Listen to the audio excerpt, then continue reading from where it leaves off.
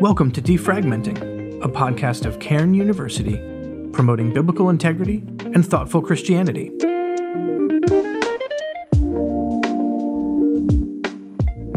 Matthew T. Martens is the author of Reforming Criminal Justice, a Christian Proposal, a book in which he hopes to demonstrate from Scripture that justice is most fundamentally an issue of love.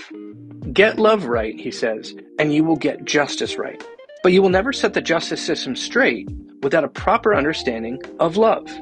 Bringing together his almost 30 years of practicing trial law, along with his theological training, Matt describes and explains the biblical foundations of criminal justice and assesses the history and current practices of the American criminal justice system in light of them. During a visit to Cairn's campus, he sat down with Dr. Keith Plummer to discuss these important matters and their implications in the life of a believer. Let's listen to their conversation now. When I reached out to Matthew T. Martens to ask if he'd be willing to join me on Defragmenting, I assumed that if he accepted the invitation, we'd be conducting the conversation virtually. But I'm pleased to announce that we're actually in the same room, seated across the table from each other. That's because after he graciously accepted, he also accepted an invitation from the university to talk to students in our criminal justice and politics, philosophy, and history programs and other interested members of our community about the subject matter of his newly published book, Reforming Criminal Justice, a Christian Proposal, published by Crossway. Matt has been a lawyer for 27 years. He served as a law clerk for a federal court of appeals judge, and then to Chief Justice William H. Rehnquist at the U.S. Supreme Court. He's been both a federal prosecutor and a criminal defense attorney, and is currently a partner in the Washington, D.C. office of one of the world's largest law firms. In addition to his legal training, Matt has formal theological training, earning a master's degree in biblical studies from Dallas Theological Seminary in 2010, and he's currently pursuing a THM in theological ethics at Gordon Conwell Theological Seminary. Matt, I am so glad to finally meet you. Welcome to Cairn University, and welcome to Defragmenting. Thanks for having me here, Keith. It's great to meet you as well in person. Well, before we delve into your book, tell us about what led you to pursue both legal and theological education. I know that you're a pastor's kid. Did you ever consider following in your dad's steps? I don't have any memory of considering pastoral ministry, at least not for any extended period of time. I greatly admired and admire what my dad's ministry. I grew up not far from here, actually, over in just across the river in New Jersey, where my dad was a pastor for 36 years. I was a science and math student. That was where my strength was as a high schooler, and I actually thought I would go to med school, and somewhere along the way in college chose a career that's mostly reading, writing, and public speaking, things that I really didn't like that much, even in college. But I've loved the career as a lawyer. In terms of why I went to seminary, I went as a part-time student. Dallas had an extension program in Atlanta. I was living in Charlotte at the time. A couple things contributed to it. One, I was an adult Bible study teacher, Sunday school teacher, and so I thought that it would help me be a better teacher, to have more training in that regard. I think a little of it too was my experience being a Christian in the South, having grown up in the Northeast, was a bit of a shock to the system. Like nobody's a cultural Christian in New Jersey. If you're from New Jersey, you get that. You know, it's Jewish, it's Catholic, but being an evangelical is not part of the cultural milieu in New Jersey. And then I moved to the South, and it very much was, and that was a bit disorienting. And so, seminary also was an opportunity to think through, not because I had doubts, but just sort of to help clarify my thinking on some issues. My emphasis, I took all my electives in church history, which was enormously helpful. I was having doubts about being a Baptist living in the South, because I was like, wow, this isn't what I grew up in. Very Americana, very politically conservative, but not a lot of, I didn't think, theological precision. And that made me wonder whether I was really a Baptist, and whether maybe Baptist that I grew up in isn't really what Baptists are, and this is Baptist. And so I actually took a Baptist history class as an extension student at Southern Baptist Theological Seminary. I went to class the first day, and the professor's asking us to all introduce why we're there. It was a week-long format, why we're there. And I said, I'm here for you to convince me that I should stay a Baptist. And he's like, what do you mean? And I kind of gave him the rigmarole that I just gave you. And he's like, okay. And I remember at the end of the week going up to him and saying, I'm a Baptist. Baptist just quit being Baptist a long time ago. And he said, you got it. So I'm a committed Baptist. I'm actually a Southern Baptist living in D.C., a Southern Baptist for the first time in my life, but convictionally Baptist, even though so that's why I went to seminary, because the experience helped me. I wanted to clarify some issues, and seminary helped me do that. Well, it was evident from reading your book how your background in church history paid off in terms of many of the references that you make there. Tell us something about what gave rise to this book. Why did you want to write it? What do you hope it will accomplish in those that read it? It's funny. I sort of describe myself as a reluctant author. I didn't have aspirations to write a book. I wasn't even sure really how you would do that or how you would get anyone interested in it. But the events, maybe beginning in 2014 with the events in Ferguson, Missouri, and then subsequent events that came to the cultural, forefront with various police shootings that caused a lot of discussion in our culture, caused a lot of discussion in the church I was a part of. Not in a bad way, but my church is very diverse, both ideologically and ethnically. And so there's a lot of discussion about those topics, just like there was in our culture. And initially, one of my pastors, when I was out to dinner, I write about this in the book, encouraged me to write the book, thinking that as a former prosecutor, as a defense lawyer, as someone with theological training, I could be helpful. And I kind of ignored him, mainly because I was busy. And then as these events continue to happen, culminating really, I guess, in the summer of 2020 and just the tremendous unrest that caused in our country, another pastor friend, Garrett Kell, sort of pushed me again. I don't even know if he knew about the prior engagement I had had with Isaac Adams, but Garrett pushed me to write it, and I was like, well, someone's going to have to introduce me to a publisher and tell me what I need to send to them, and I'm not even sure I can do this. I'd never written a book. I mean, I write a lot for my job, but I'm not generally writing for mass audiences. Crossway was interested, I guess, somewhat to my surprise. And then I had to deliver. So I signed a contract. This is kind of a funny part of it. I signed a contract for 65,000 words, but I remember I said to Justin Taylor, it's like, I actually have no idea.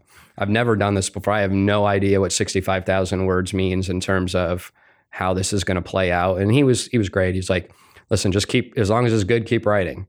Which is good that he was flexible, because when I delivered my manuscript, it was 140,000 words.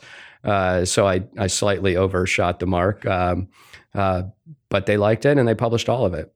Great. And we should mention, for the sake of those who know, the church that you are now at and that you were at then is Capitol Hill Baptist, where Mark Dever is the senior pastor, and Isaac Adams was on staff at that point. Correct. He has since moved on as senior pastor himself now, a mutual friend. Yeah. I'm glad that he coerced you. Yeah, he's in the acknowledgments to the book. I tell the story about his encouragement and then Garrett's encouragement. Both of them were pastors at some point at Capitol Hill Baptist, and that's how we know them. My family's been members there for 12 years. Yes. Well, in the introduction, you say that as you've watched the national conversation about criminal justice among evangelicals, there are two things that stand out to you as obstacles. What are those? Well, one is, I think, just a cultural phenomenon, which is that everybody has made themselves a self-ordained expert on everything, right? I mean, you see this on Twitter this week. The people who are experts in infectious diseases during COVID have now become experts in Middle East politics. People seem to feel no shame in weighing in on every topic.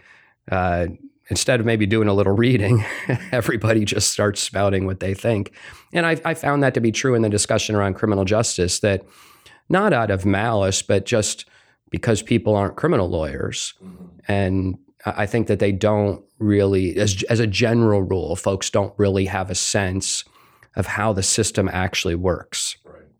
They hear buzzwords like defund the police or mass incarceration or other words. And so start repeating them, but don't really know the issues or the data or the mechanics of how the system works. And I think that without that information about how it actually works, it's hard to have an informed discussion. Right. And so the second half of my book is to try to address that shortcoming. It's not a fault in anyone. I don't expect people to be experts in the system, but people, I think, rightly want to engage in the conversation. So I'm trying to provide some basic facts about how various features of the system work so that people can intelligently participate in a conversation. And then the second thing is, I think criminal justice is a topic where people bring their ideological predispositions, their political predispositions to the conversation. And I hadn't seen a lot of stepping back and saying, how as a Christian should we think about criminal justice? Like, what are the Christian principles that should guide this conversation? So that's the first half of the book, where I'm trying to say, here's what I understand Scripture to say about how we should think about legal justice. And then the second half is, let me tell you how the system works from my decades of experience. And then I kind of, to some degree, leave it to you to say, do those two align? Does the way the system works align with what Scripture and Christian ethical thought tells us about what legal justice looks like? Yes.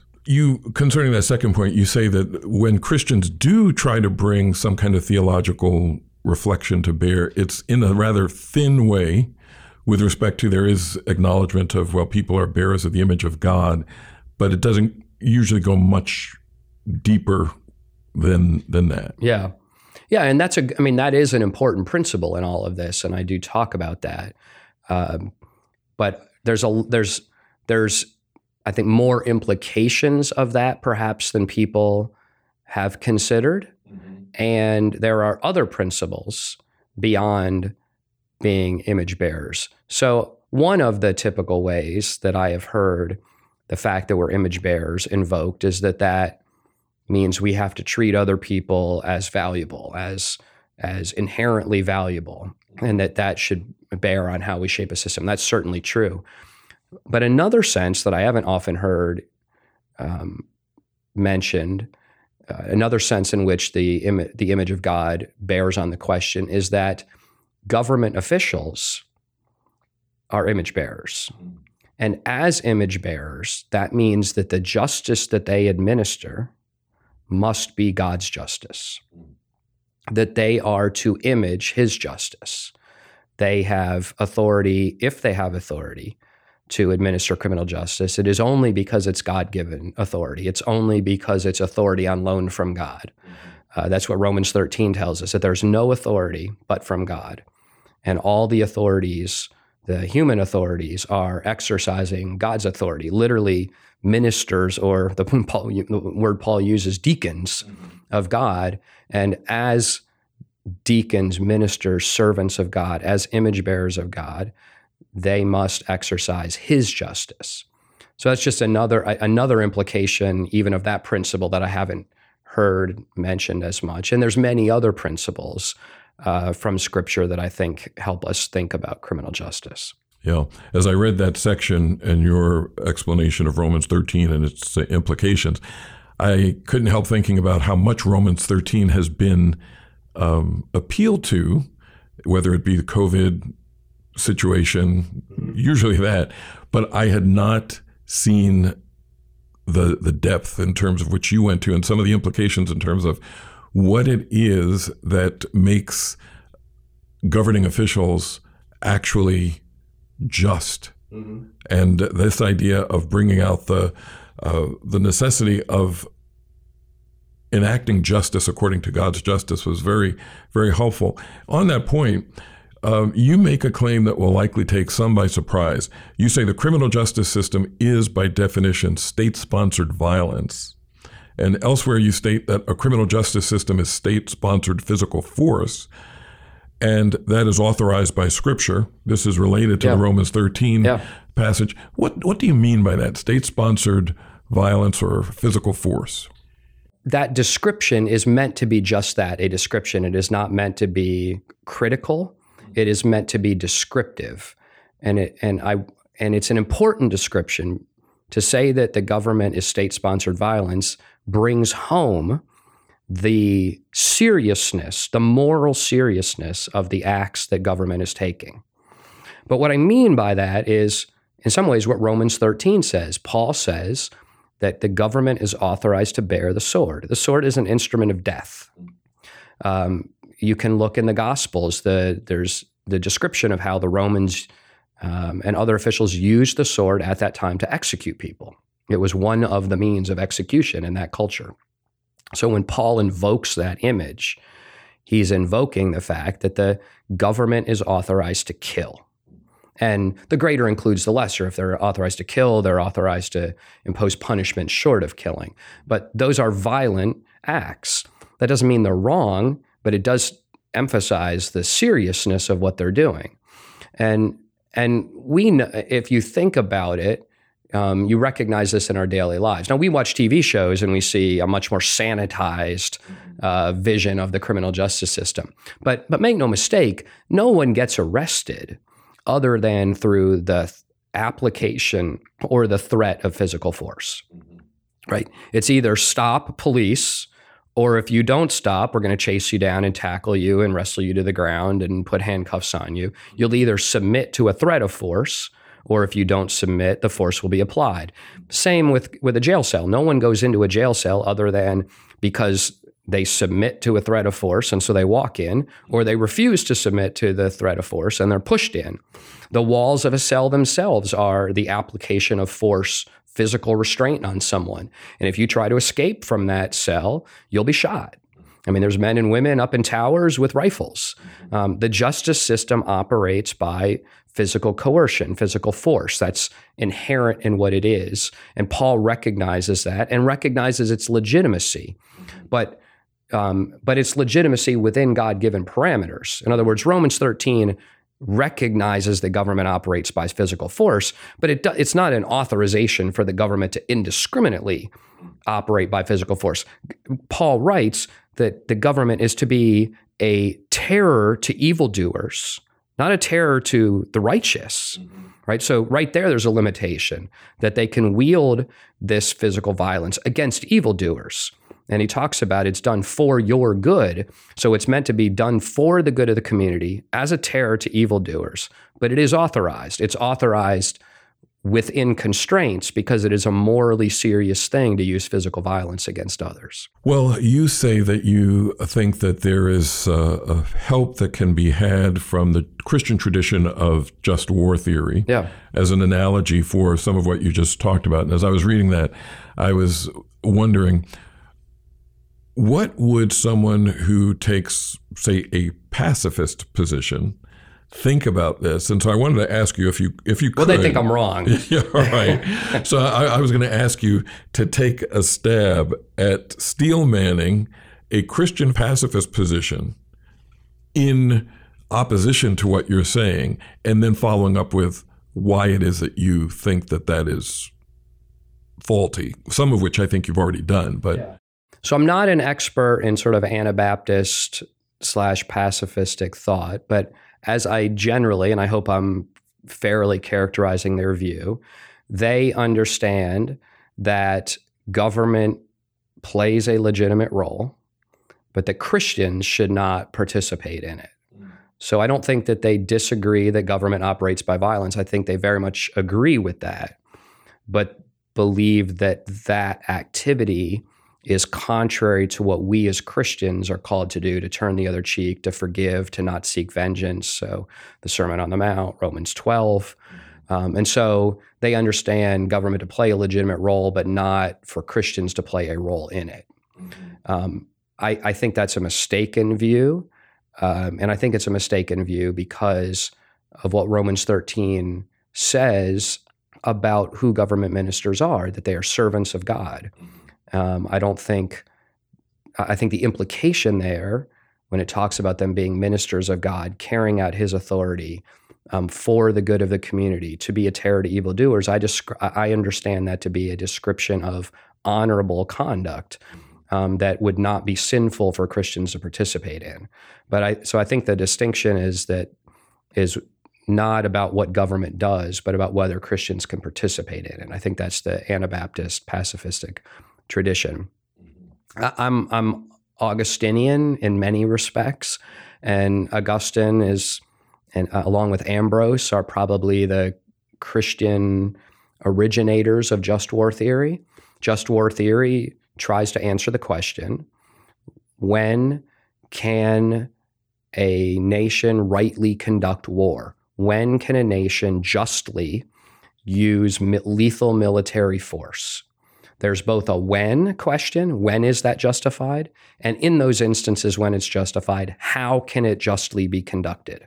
There's a when and a how question in just war theory. And I think that there's an analogy there to criminal justice. In criminal justice, it's judicial force rather than military force, but it's still state-sponsored force. And we have to answer the same questions. When is that morally justified? And in those instances when it's morally justified, how must it justly be employed?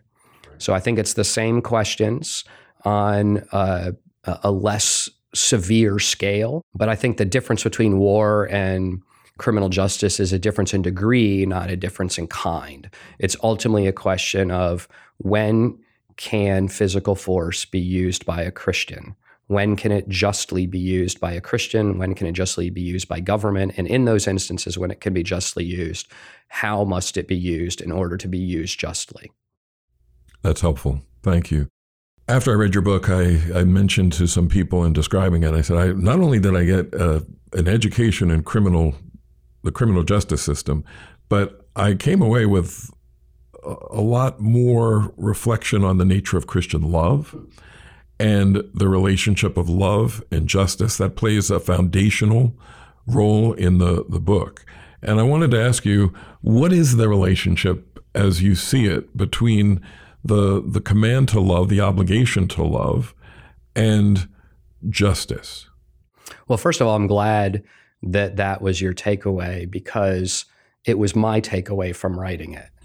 I really spent a year and a half reflecting on, reading widely on what it means to love your neighbor as yourself. And I would just say to your listeners, from my experience, there's probably nothing better you could do for yourself as a Christian than just spend a year thinking about that question, reading everything you can find, because this is the essence of what it means to be a Christian.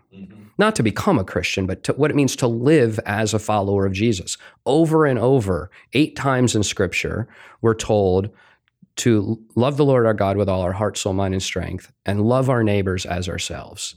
It's repeated multiple times in the Gospels. It's repeated in Romans 13, actually, which is very interesting. It appears in Galatians. It appears in James. It seems important. And Christian ethicists have really recognized it as the foundation of what it means to live an ethical life as a Christian.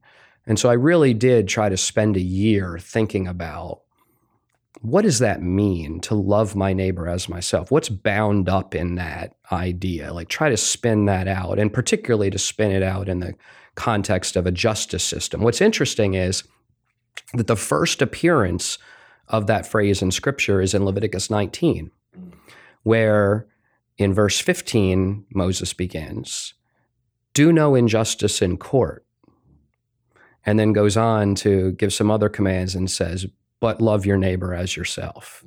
In other words, that command to love our neighbors as ourselves was originally rooted in a legal context. Now, it has application far beyond that, but it has application to that, because that's where it began.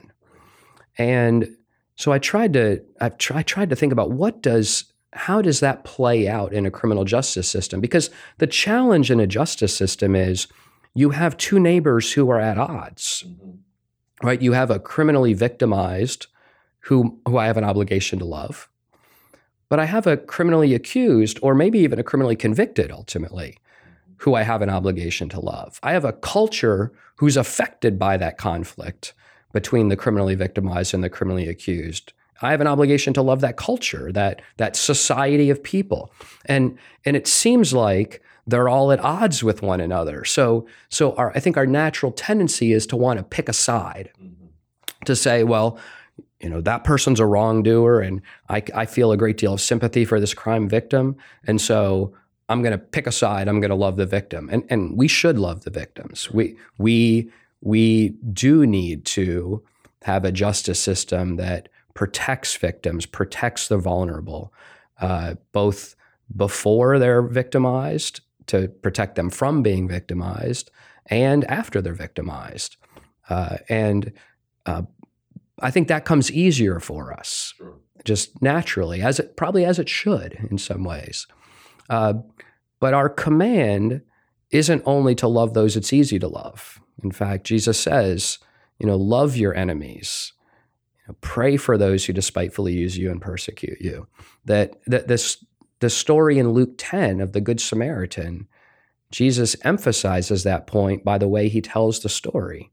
He crosses the most stark ethnic boundary, a great deal of hostility across that ethnic division of Jews and Samaritans in his day, to make the point that our obligation to love is not merely to those who it's natural in our culture to love, but just the opposite. It extends across lines of hostility, to love those who are in our culture unlovely.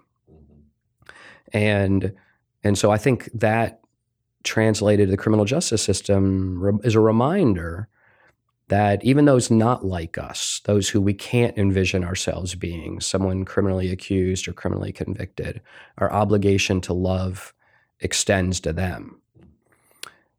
Another, though, challenge is I think people view justice and love as at conflict. Yeah. And what I concluded as I spent a year thinking about this is that's not true. And the reason I know it's not true is because God is just and God is love. And I say is, not does. I mean, yes, God does just things, but God does just things because God is just. In other words, he embodies justice. And God does loving things, but he does loving things because he is love, Scripture tells us. He embodies love. So if God is love and God is justice, that means it's not just that he does some loving things and he does some just things and you wrap it all together and you have a just and loving God. No, everything God does is just and everything he does is loving. So we call it, as theologians, divine simplicity. That God doesn't have parts. God is in his entire being just and is in his entire being love. And so that helped me realize that love and justice are actually not in conflict.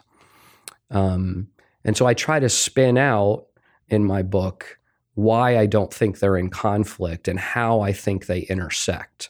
But I think recognizing that they both are part of God's character helps us see right from the beginning that they aren't in conflict because God is not in conflict with himself. Good. Yeah, I was thinking about the implications of, as you mentioned, the doctrine of simplicity, which at first might sound to some as something esoteric and abstract and academic, but you're bringing out how this really has very practical consequences for how we think about the relationship between love and justice. So we know from our doctrine of God that even though we might struggle with how it is they do relate, they are not in conflict. Yeah, that's absolutely right. That the fact that I can start with they can be reconciled. Mm-hmm. Now, in my finitude, in my limitedness as a human, I may struggle to fully reconcile them, but I can trust that they can be reconciled, and one day they will be fully reconciled. So you say, okay, well, how do they reconcile? In short, justice is giving to every man his due. This has been the Christian definition of justice since Augustine. He sort of coined that phrase, giving to every man his due, giving to every man what he's owed. And what Scripture tells us is that what our neighbors are due, what they are owed, is my love. Yes. That was a radical discovery for me in writing this book. Because if you're like me, you think of love as your generosity, right? We use the word charity sort of interchangeably with love, right? Love is my charity towards you. It's my discretionary conferral on you. I have the option to love you or not love you. And, if you're lucky, you'll get my love. And that is not what Scripture teaches. You see it in Romans 13. Owe no man anything, Romans 13:8, but your continuing obligation to love. Paul, in the context of talking about government, reminds us that love is our obligation. You have a claim on my love. It's not like I can hand it out with discretion. You're entitled to demand it. And so if justice is giving everyone their due, and what you are due is my love, then justice is giving to everyone my love. And love, just to close the loop, is seeking and willing the good of another as an end in itself. I seek your good, I will your good, I seek your good, not so I can get something out of it, but as an end in itself, because you're an image bearer and seeking your good is a good, even if I get nothing out of it.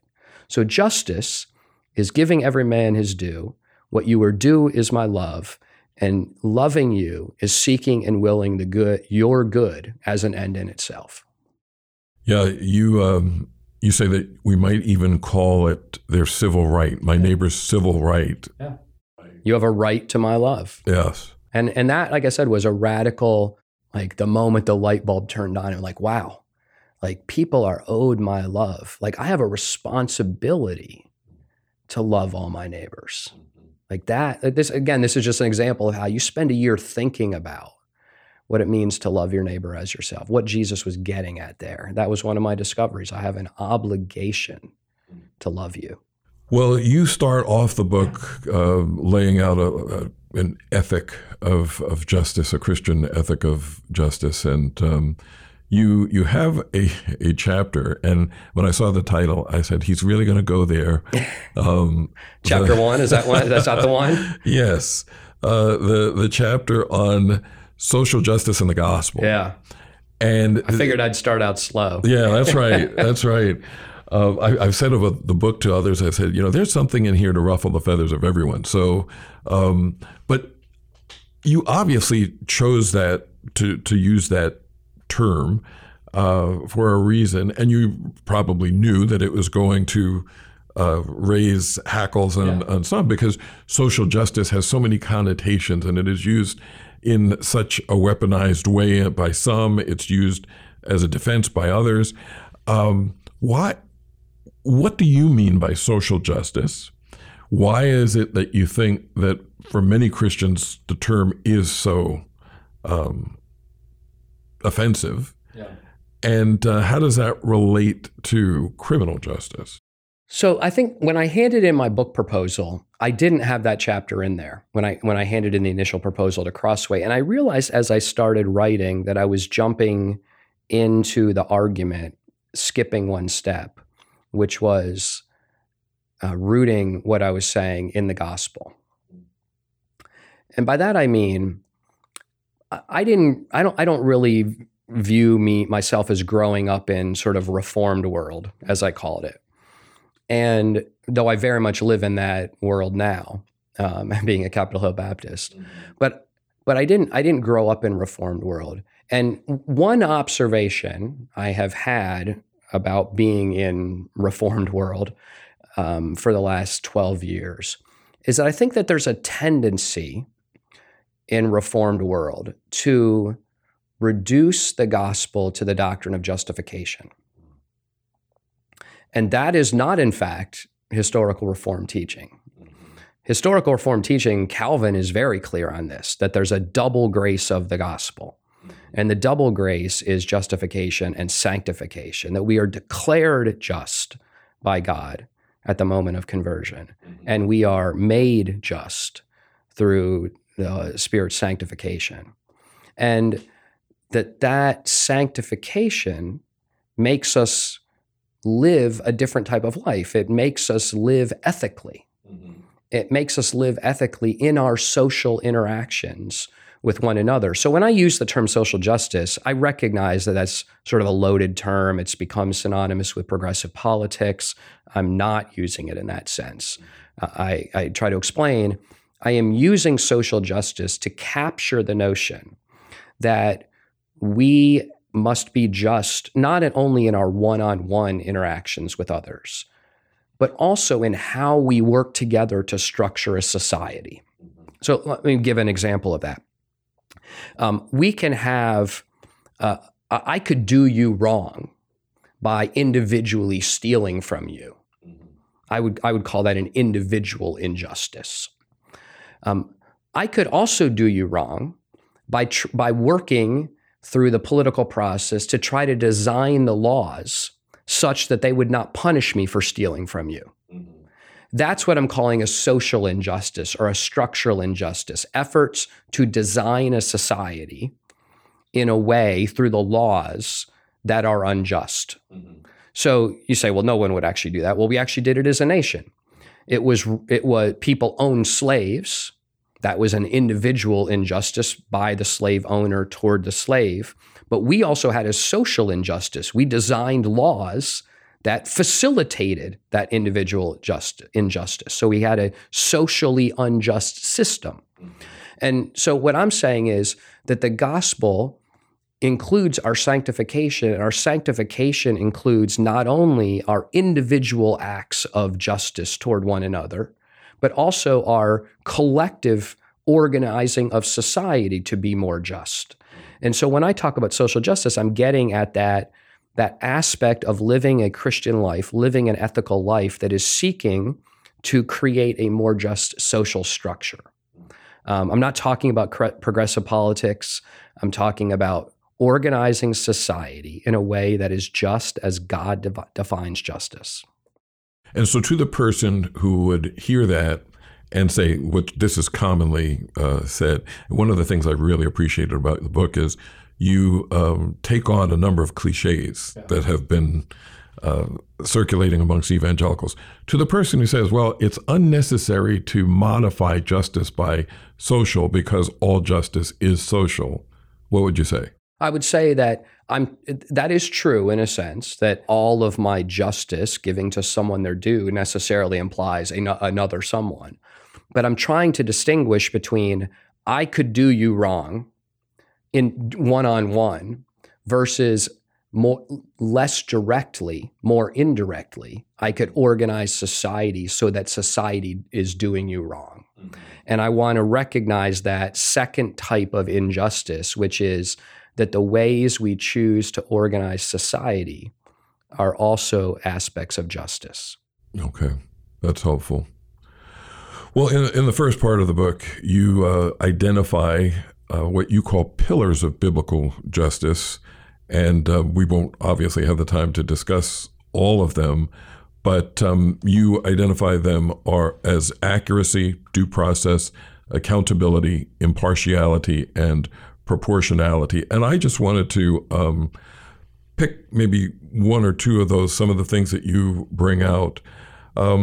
One of the things that you bring out, and this is going to kind of be a bridge into the second half in which you do a history of the American criminal justice system and then evaluate it by those pillars on some of the elements that are ingredients to it. But these are some statistics that you included in the chapter on accountability. Since 1989, 3,250 men and women across the U.S. have been exonerated after being convicted and collectively serving more than 28,100 years in prison for crimes they did not commit. From 2014 to 2022, an average of 170 men and women were exonerated each year, about 3 per week. The average exoneree lost nearly 9 years in prison before his or her innocence was uncovered. some of these individuals actually confessed to the accusations brought against them. And when someone hears that, the question that inevitably comes to mind is, how could it possibly be that anyone would confess to something that they did not do? So help us understand that. That's an excellent question, isn't it? Yes. It makes you question, how bad could a system be? So let me just try to make sure people understand the seriousness of what I'm saying there. So in August of 1989, that's marked as the date that is the advent of forensic DNA technology, meaning the first time in which DNA technology was used as a means for establishing guilt or innocence in an American court. In the first 250 exonerations by DNA after August of 1989, 16 were people who had pled guilty. We know that 16 people pled guilty to crimes that, to a scientific certainty, we know they didn't commit. Of the, as you said, the 30, over 3,300 exonerations since 1989, not all of them DNA, 24% were people who pled guilty. So we know this happens. And it does raise a very good question about why does that happen? I think that there's a number of answers to that. I don't think there's any one simple answer. But one of the answers, and perhaps the most prominent answer, is that the system is designed to pressure you to plead guilty once you're charged. And the only reason you would be comfortable with a system that pressures everyone charged to plead is if you had 100% confidence in the prosecutor's charging decisions. Now, as a Christian and as an Augustinian Christian, I have no such confidence in human capability. But that is how the system works. The prosecutors, I'm not even doubting their good faith in charging people they believe are guilty. What I'm doubting is their infallibility. But once they charge, they then have tools that they uniformly bring to bear to pressure everyone they've charged to plead guilty. And what I think people don't understand is that somewhere around 94 to 97%, 95 is often used as the percentage estimate, let's say 95% of people charged with crimes plead guilty pursuant to plea bargains. 95%. So our system is not one of trials. It's one of plea bargains. But you would have to, and the way those plea bargains are achieved is through pressure. You have a constitutional right to a trial. So why are people at a rate of 95% giving up their right to a trial? Because the system places enormous pressure of various types on people to plead guilty. And so I try to explain in the book what that pressure looks like, but it is enormous pressure. And so the system places this pressure on people to plead with threats of longer sentences if they don't plead, with incarceration by denial of bail before they're even convicted, by all the knock-on effects of that denial of bail and pretrial incarceration, loss of job, loss of family, loss of kids maybe to the social justice system,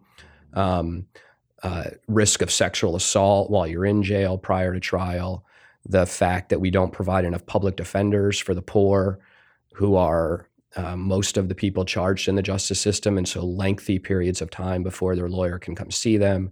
The fact that we don't honor the speedy trial right that's guaranteed by the Constitution, and people often wait 6, 7, 8 years in jail prior to trial, having been convicted of nothing. All of that coalesces to put enormous pressure on people to plead guilty. And we know the outcome of a system designed that way, which is that people plead guilty to crimes they did not commit. Yeah, that was an astounding fact of how long people could be imprisoned prior to sentencing Prior to trial. But prior to trial, yeah. Prior Before to trial. they've been convicted of anything. I mean, I provide a lot of data on this from around the country, that even though the Constitution guarantees you a right to speedy trial, the reality is people are often incarcerated for years waiting for trial. I mean, there's a man, I haven't looked within the last few weeks, but there's a man in Georgia it's gotten a lot of publicity. He's been in jail for a decade waiting for trial. Been convicted of nothing. He spent a decade in prison. And all of that, in ways that I explain in the book, puts pressure on people to plead. Yes. And as I said, we know the outcome of that, which is that people end up pleading guilty to stuff they did not do. Things that we know is a scientific certainty they didn't do because they're subsequently exonerated by DNA. Well, just to give listeners an idea of what else you include in that second portion of the book, in addition to a chapter on plea bargaining, there are chapters on jury selection, judges, assistance of counsel, witnesses, sentencing, the death penalty, and a concluding chapter on what the reader can do. But there are two things that I want to talk about before we close. One is on all of these areas, as you're looking historically and even currently, you say in the beginning of the book that though this isn't a book about race, you are not going to shy away from how race has played into the history and even the present of the criminal justice system.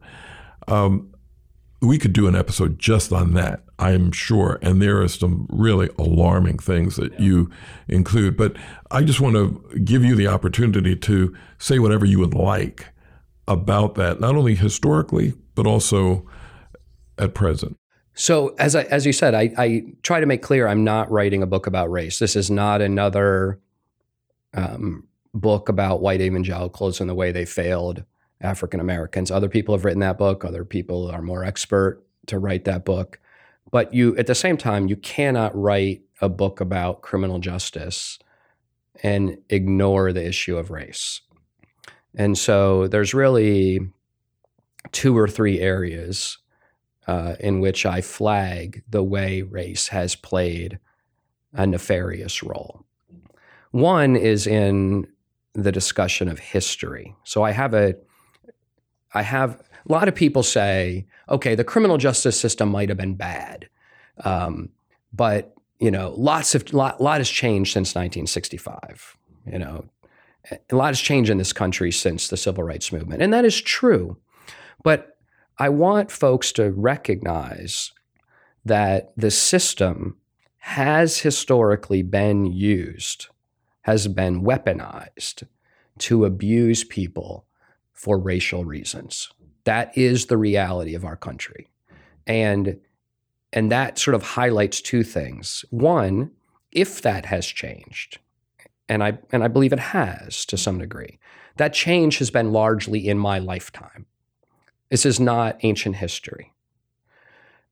Number 2, the fact that it could be abused in that way highlights the fact that it can be abused that way. And we should be sensitive to the fact that a system that could be used and should be used for great good has been used for great evil. And I try to explain how when people use the phrase with regard to the Civil War, the North won the war and the South won the peace, meaning that the South ultimately prevailed in beating Reconstruction and undoing many of the advances obtained by the Civil War, that the way the South won the peace was largely through the misuse of the criminal justice system. And I try to explain that history in the book so that people understand the way the system was and thus can be manipulated to evil ends. So I talk about that. I don't shy away from that history. I want people to understand that history. I think it's important to understand how we got to where we are. Number 2, when I talk about jury selection, there has been and there remains a an egregious effort to exclude African Americans from juries on the basis of race. That is our history. I talk about that history in the history chapter, but it is also our present. Though the Supreme Court has repeatedly declared unconstitutional various ways in which prosecutors seek to exclude African Americans from juries on the basis of race, it persists to this day as a common practice. And I think that's, again, important to recognize so that we can speak against that evil. It's done to make it easier to convict blacks for crimes and harder to convict whites for crimes against African Americans. And that has been the history, that is the present. And then thirdly, race has infected the use of the death penalty. Interestingly, I think most people think that race, the race of the defendant, is what drives the application of the death penalty. In fact, what the evidence shows, the statistical studies that have been done, is that even controlling for hundreds of other variables, what we know is that the race of the victim, drives the application of the death penalty. Meaning, you are less likely to be sentenced to death for killing a black person than for killing a white person. We are, through our system, making an evil statement about the relative value of human life based on race. So just one example I give of this, in September of 1991, Donald Gaskins was executed by the state of South Carolina. Donald Gaskins had been a serial killer, and his execution in September of 1991 gained a lot of nationwide press, but not because he was a serial killer, but because he was the first person in 47 years who was a white person executed for killing a black person. 47 years. The last such execution was in 1944. 1,700 executions in that intervening 47 years. Not a single one of a white person for killing a black person. And statistical studies have confirmed just what that historical example demonstrates, which is that our system as a whole treats black lives as less worthy of protection. And that is an evil. That is partiality, to use the Christian word. It is an affront to God. And we should oppose that as Christians. We should speak against that. We should seek to change that. We should be appalled by that. We should be appalled that 150 some years after the Civil War, our country still devalues African American lives in that way. Yeah, there were some really disturbing details and statistics that you included there. On the point of the death penalty, you say that that is the most significant moral issue on which you've changed your mind. And recently, you had sent out a tweet, and I won't ask you to expound on this to any great length, but you had said, "I'm a theologically conservative Christian who opposes the death penalty as practiced in the U.S. because I'm a theologically conservative Christian. I don't know how anyone familiar with the facts could reach a different view." Yeah, I didn't state that strongly, did I? You did. I'm going to leave it to readers or listeners to follow through with what you mean by that. But that is something that is somewhat surprising. And I just want to say that you make it clear that your objection is not on the basis of the death penalty in principle, but on how it is practiced and evaluating that by the pillars of justice. Yeah. So I am a theologically conservative Christian. I oppose the death penalty as practiced in the United States. I oppose the death penalty as practiced in the United States because I'm a theologically conservative Christian, and I do not believe there's room for debate on that. Yes. So you correctly stated my view. So why do I say that? I do not categorically oppose the death penalty. As I said, Romans 13 speaks of the government bearing the sword. The sword is an instrument of death. I believe God has authorized government to take lives, whether in war or through the criminal justice system, if it's done, and this is the important point, under certain conditions. So there's the when, right? Going back to just war and just criminal justice, the when and the how. It's not an indiscriminate authorization to take life. And even for those crimes for which it's authorized, it must be done in certain ways in order to be just. There's a how and a when. And so while I can accept as a theoretical matter that government is morally authorized by God to carry out a death sentence, it is only authorized to do so under certain conditions, including with accuracy. God hates, it's an abomination to both acquit the guilty and convict the innocent, Scripture tells us. Paul says that you can bear the sword against evildoers. Impliedly, you cannot bear the sword against non-evildoers. So there's a principle there of accuracy. And we know that God's justice is impartial. So I've already talked about the way in which race infects the death penalty in the United States. But let's talk about accuracy for a second. Since the modern death penalty, so people, when they speak of the modern death penalty, we're talking about in 1972, in Furman versus Georgia, the Supreme Court struck down the death penalty as unconstitutional. States responded by making changes to their death penalty laws, and that was affirmed by the Supreme Court in a case called Gregg versus Georgia a few years later. So when we talk about the death penalty, the modern death penalty, we're talking about after Furman, so after 1972. So since Furman, about 8,900 and some people in the United States have been sentenced to death. 194 were innocent. 194 did not commit the crime for which they were sentenced to death. So that's about 2.2%.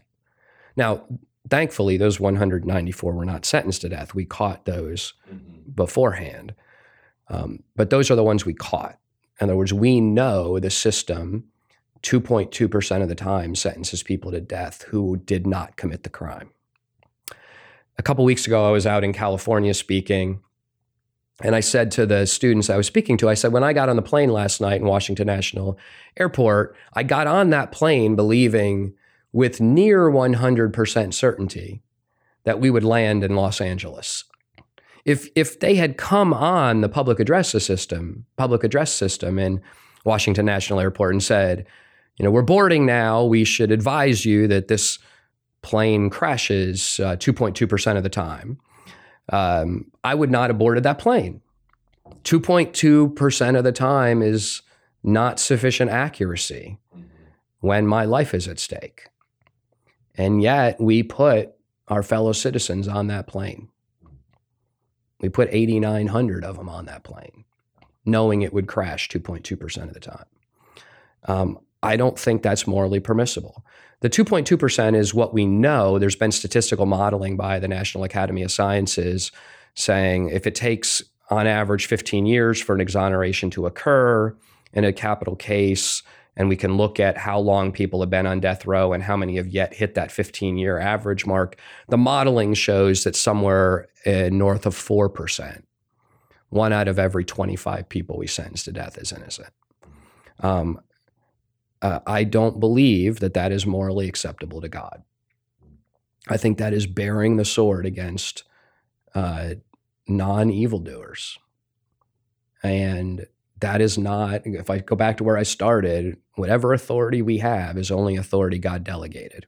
And he did not delegate to us the authority to bring physical coercive force up to death against people who are innocent at that rate.